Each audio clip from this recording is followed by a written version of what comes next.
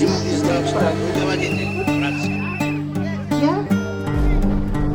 говорю тебе правду. Одного слова неправда. Welcome to Sarah Century, a 12-episode podcast which explores how revolution, war, and immigration affected a single individual. 99-year-old Sarah Mebel left Russia forever on September 11th, 2001. This is the story of her life. Episode 10, Stalin's Post-War Clampdown. Last time, we saw how Sarah finally made it back from Siberia and had to scramble for a place to live because her barracks home in Krasnogorsk had been destroyed by aerial bombing during the war. She joined her fellow citizens in their exhilaration over the USSR's victory, but dangerous political developments soon put a lid on her joy. The Soviet Union was having its own version of a Red Scare, as Stalin's regime tightened up after the war and displayed a paranoia much more lethal and far-reaching than that of our own Senator Joseph McCarthy. Ominously, post-war state-sponsored anti-Semitism was bringing out the worst in many Soviet citizens and spurring a murderous campaign against the Jews. This was also the era of intense xenophobia and inflated claims of Soviet ingenuity. We invented the radio. We invented the electric light bulb. Sarah's workplace was not spared. She remembered how the director of the Seismology Institute, Vyacheslav Bunchkovsky, threw himself into the xenophobic swing of things at a meeting in 1952 by complaining about the Institute's reliance on Greenwich Mean Time, the gauge by which seismologists all over the world calibrated earthquakes to a tiny fraction of a second. Я до сих пор помню одну фразу. Она меня так поразила, что я до сих пор помню. I still remember one phrase. It surprised me so much that I still remember. He said, "Why must we, the Soviet people, work on Greenwich time when we have our own Kremlin time?" Seismologists, by definition, are an international lot who need to collaborate, pool their findings, and chart seismic disturbances with precision. People at the meeting understandably responded with a stunned silence. Even for a big-shot Communist Party member like Bunchkovsky, this was a bit over the top. Only two people weren't afraid and said something in response. One of them was Sarah's good friend and colleague, a woman named Sarah Kogan. Kogan tactfully pointed out how awkward it would be to operate according to a time zone out of sync with the rest of the world. Her argument won the day. Bunchkovsky made another unpleasant appearance in our Sarah's life, this time voicing freely his contempt for the Jews. They were both on some kind of temporary assignment at a seismological station in the Crimean town of Simferopol, around 850 miles from Moscow. Sarah was with two female friends at a beach in nearby Yalta, and Bunchkovsky came up to them wearing nothing but his bathing suit. We were also nearly naked. This new level of informality evidently broke the ice, and they all started chatting in a friendly way. We were laughing about something, ha-ha, he. Suddenly, he told a horrible anti-Semitic joke. He forgot that I'm Jewish. Bunchkovsky looked at Sarah and became embarrassed, but the damage had been done. Anti-Semitism was back in fashion. Bunchkovsky's joke was just one of the ways Sarah experienced the ugliness unleashed by the regime. The scariest was when the official Soviet newspaper Pravda announced in mid-January 1953 that a cabal of mostly Jewish doctors had killed the Communist Party chief of Leningrad a few years earlier and was plotting to kill other Soviet leaders. The headline read, "Vicious spies and killers under the mask of academic physicians," and it highlighted the doctors with Jewish names, linking them, and I quote, to an international Jewish bourgeois nationalist organization. Soviet enterprises fell into line by firing Jewish personnel. People on the street took full advantage of what looked like official permission to harass and assault their fellow Jewish citizens. Sarah had vivid memories of the so-called doctor's plot announcement. She told me she knew then it was a load of crap and only a pretext for the regime to target Soviet Jews. How, I asked. How did she know? It's not like there was a free press that challenged the official story. This set her off. Why do you think that trees are green? I don't know how I knew. But she thought a bit more about this and then said that her friend Rafa Kugel must have told her because he knew everything. Sarah's mother Gita was 66 at the time, and she got really scared. Not only was she Jewish, with a past that involved marriage to a man deemed an enemy of the people for his own Jewish bourgeois nationalism, but she was in the medical field. Medicine was now deemed to be chock full of Jewish murderers. Thank goodness nothing happened to Gita, but Sarah thinks that's only because Gita was a nurse midwife, not a full-fledged doctor. There were other repercussions in the family, though. Mira Bielenkova, the wife of Gita's nephew Vitya, lost her job at a children's book publishing house. Vitya was also fired from his position as director of central accounting at the Ministry of Light Industry. Mira and Vitya's son Arkady was already doing hard labor in a Soviet prison camp. Moritz Mebel, the cousin Sarah lost touch with in the early 1930s, was then head of a hospital in the new Soviet puppet Republic of Estonia. According to the journalist Mark Kurlansky, in his book, The Chosen Few, The Resurrection of Soviet Jewry, Moritz was advised that it was only a matter of time until he was removed from his position in the hospital. When the doctor's plot began, my boss came up to me and asked me to stay after work. So in the evening, when everyone went home, I went to his office. He stood up and said, "Sarachka, the first section called me in today." She clarified that the first section in her institute was a branch of the Soviet secret police, and that it was headed by a woman. I told her this surprised me. You think only men were doing this? This first section rep started inquiring about her, demanding immediate answers about Sarah's work and loyalty from Sarah's boss, Eugene Savarensky. The simplest thing for him to do would have been to take the hint and throw Sarah to the wolves. But instead, he stood up for her. He summoned Sarah to his office, informed her about the first section's inquiry, and asked for her help in drafting a letter that would save her job. You need to understand what I knew then and what I know now. He was taking a huge risk. What if I went to the first section and reported what he did to them? Together, they came up with a dazzling testimonial that lauded Sarah's loyalty and academic contributions.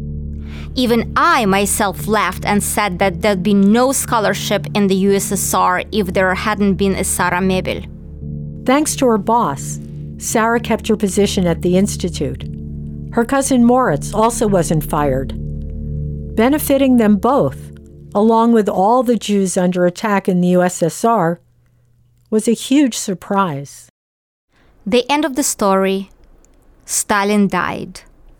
On the 5th of March 1953, Stalin suffered a stroke that may or may not have been helped along by some of his scheming cronies. Sarah was not among the millions of Soviet citizens who sincerely mourned the death of their leader. But she went along with her colleagues at the Institute to pay her respects at the funeral 4 days later, heading there down a narrow street by Moscow's Bolshoi Theater. The crowd was huge, and people were jockeying for position by pushing each other. That day, several hundred mourners were trampled in the crush. Sarah wasn't hurt. She ducked under a big truck to wait out the crowd. So I never got to say goodbye to Stalin. She didn't sound at all broken up by this. Though before the war, she had swallowed the propaganda about Stalin's greatness Her opinion had changed. Deep down, I didn't like Stalin. I kept quiet about this, but I didn't like him. I don't know why. For me, he wasn't a person, but rather some kind of... I can't even say it in Russian. He was like some kind of god, a living god. And I didn't believe in God. The doctor's plot turned her off even more. After the doctor's plot, I was furious at Stalin. When the newspapers announced a month after Stalin's death that the doctor's plot had been what they called a mistake, Sarah said she became hysterical for the first time in her life. Why, I wanted to know. It was the feeling of liberation that the Jews weren't guilty.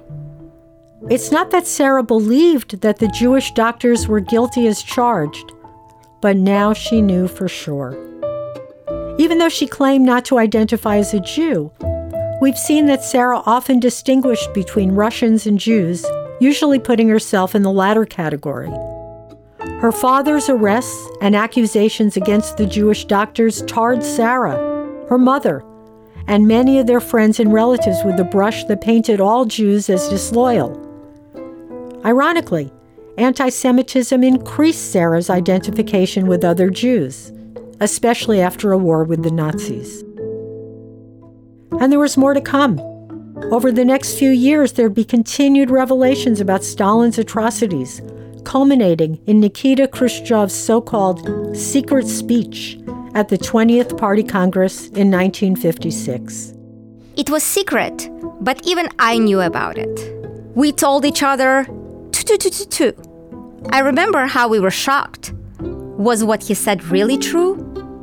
Even after having lost her father and witnessed so many horrors, Sarah still didn't know the extent of the regime's crimes. Until then, she hadn't fully grasped what had happened. That's when I realized for the first time that my papa's arrest wasn't a mistake. If Khrushchev was telling the truth, it wasn't a mistake. It was the system. Khrushchev's moves to vindicate Stalin's victims spurred questions about Zalia. But what did official rehabilitation matter to a family that had been irrevocably broken? This is when Sarah's mother made it clear she wasn't interested in finding out his fate. She wanted the man, not the piece of paper. Through it all, Sarah continued at her job. So I worked, and worked. Though Sarah lived in a world of corruption, venality, and periodic political terror, she also lived in a world that took women's work seriously. Their emancipation was judged by their contribution to society outside the household. Sarah loved her job. Every day there was something new. On one day, I'd read something. On another day, I'd monitor the seismograph. Even though she didn't have a degree, she was doing serious and meaningful work. By the 1960s, a former colleague was her boss. This was Vladimir Isakovich Kalis-Boruk, a well-known scientist who wound up at UCLA in the late 90s and became famous for his claim that he could predict not only earthquakes, but elections, crimes, and terrorist attacks. Not everyone believes it was more than coincidence when he got things right, but he often got things right. Kalis-Boruk was widely published, his articles appearing not only in Soviet journals, but journals in the West as well. I Googled his name and found an S.S. Mabel, Sarah, listed among the authors of a 1966 article translated in 1972 as Computer Determination of Earthquake Focal Depth. Sarah got really excited about seeing her name in print on my computer. The coincidence of my finding this reference on the day of Kalis-Boruk's 81st birthday, on July 31st, 2002, was enough to send her to the phone for a call with a number I found on the web. Also among the authors on the article was a woman named Tamara Zhelankina. At the time the Seismology Institute switched over to computers, Sarah and Tamara often worked together at Tamara's tiny Moscow apartment. Tamara lived there with her husband and her mother, a barely literate woman who evidently was at hand when Sarah and Tamara were doing calculations about where and when an earthquake took place, the location of its epicenter, and its precise intensity. They were using some new machine and they often needed to redo their work. Tamara would often say, "Oi, I made a mistake," and she'd fix it. I remember how one day her mama said, "Listen, Tamara, why do you work? You only make mistake after mistake." Tamara and I laughed a lot about this. Sarah was working with Tamara when Sarah had a much more serious misadventure that brought her into the crosshairs of the secret police. The two women often went to a scientific institute a few hours outside Moscow to use its computer. The institute was in a place called Chernogolovka, and it was involved in some kind of secret work. As outsiders, Sarah and Tamara had to do their work at night, and even then they sometimes waited hours before they got access to the computer. They also needed a special pass, and Sarah lost hers. This was very unpleasant.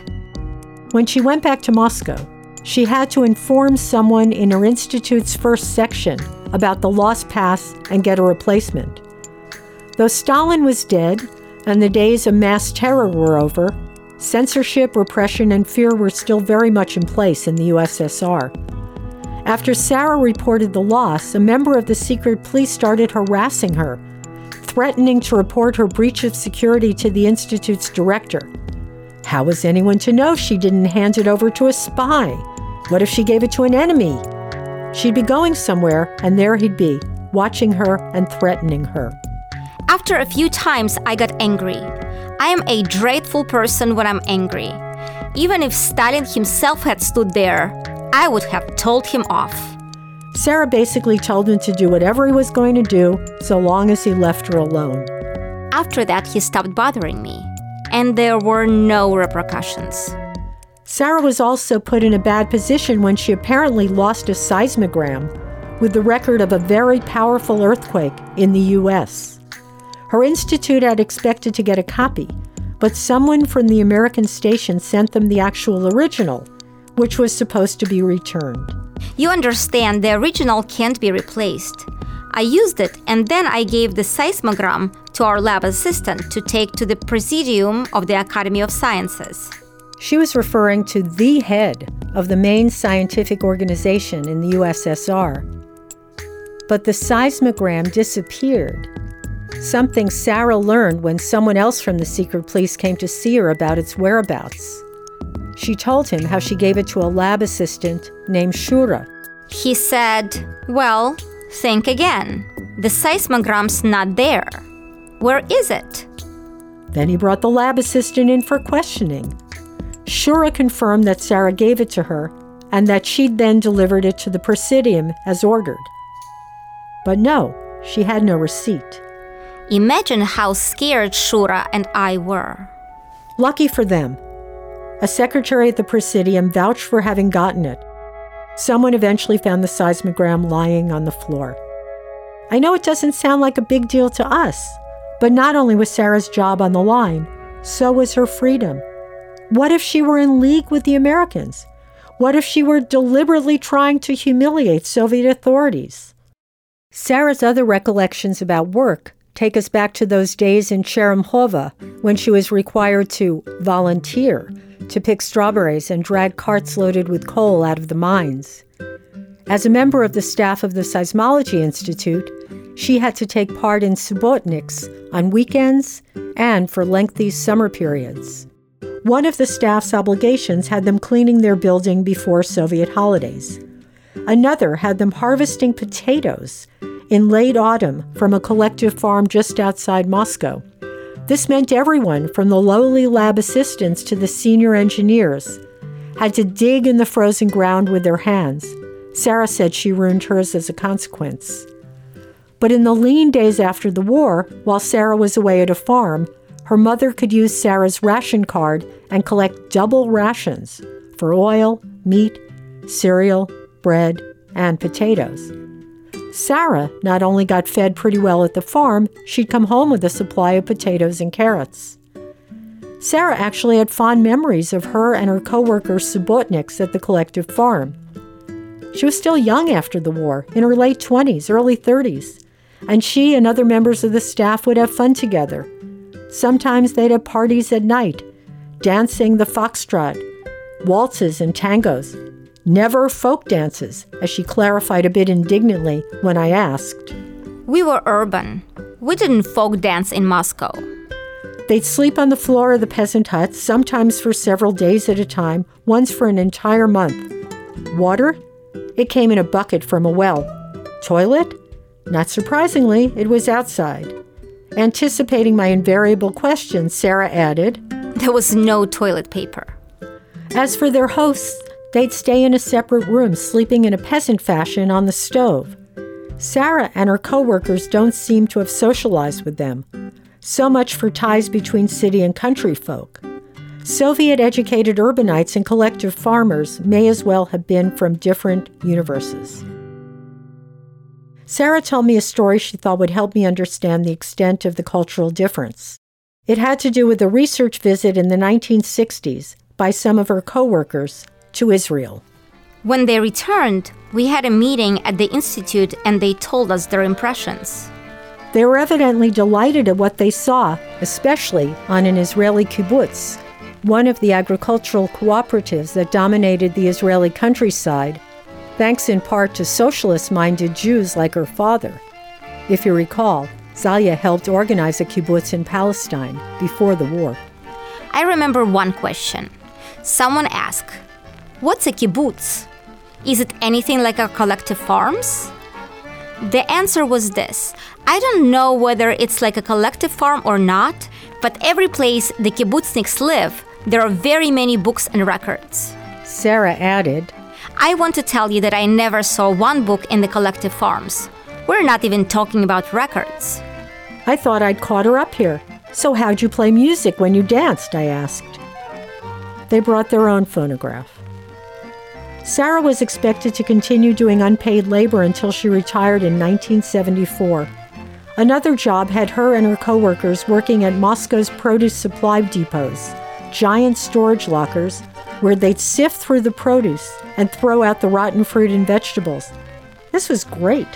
They got to eat oranges, for them a rare and way too expensive treat. Going through the mounds of potatoes was less pleasant. I asked Sarah whether she and her colleagues resented having to do all this. If they did, they kept it to themselves. No one had the courage to say that. I told her how incredulous my colleagues would be if we were told we had to go harvest potatoes. She acknowledged that this all sounds strange. Even stranger was the nightmare Sarah faced when she and her mother paid for an apartment in Moscow and weren't allowed to move in. Next time we'll hear that story, along with the circumstances of Sarah's marriage to her cousin, Vitya Bielenkov, the years of her life she identified as the very happiest.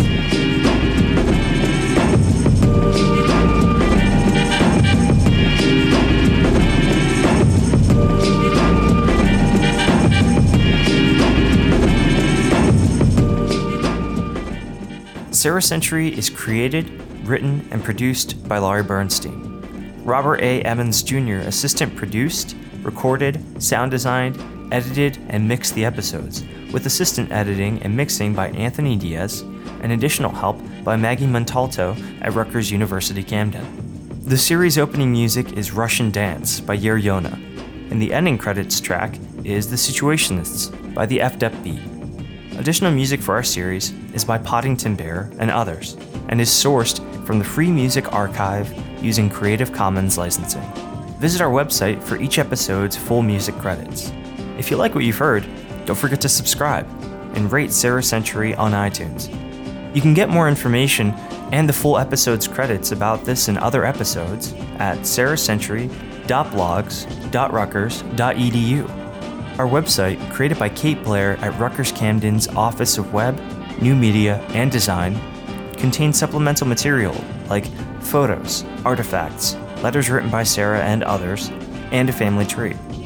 Because the writing of history is an ongoing enterprise, you can also find updates and corrections as part of our ongoing quest to document Sarah's story. Special thanks to Julia Zavatsky, who brings us the beautiful voice of Sarah. With just a few exceptions, everything Julia says in the podcast is a direct quote from taped interviews or letters. Thanks also to support from the Digital Studies Center at Rutgers University Camden, and to the Rutgers Camden Dean of the Faculty of Arts and Sciences. This podcast would not be possible without Bob Weinberg, cousin to Sarah and husband to Laurie. Sarah Century is dedicated to Sarah Zalevna Mebel, survivor extraordinaire to whose life we tried to do justice.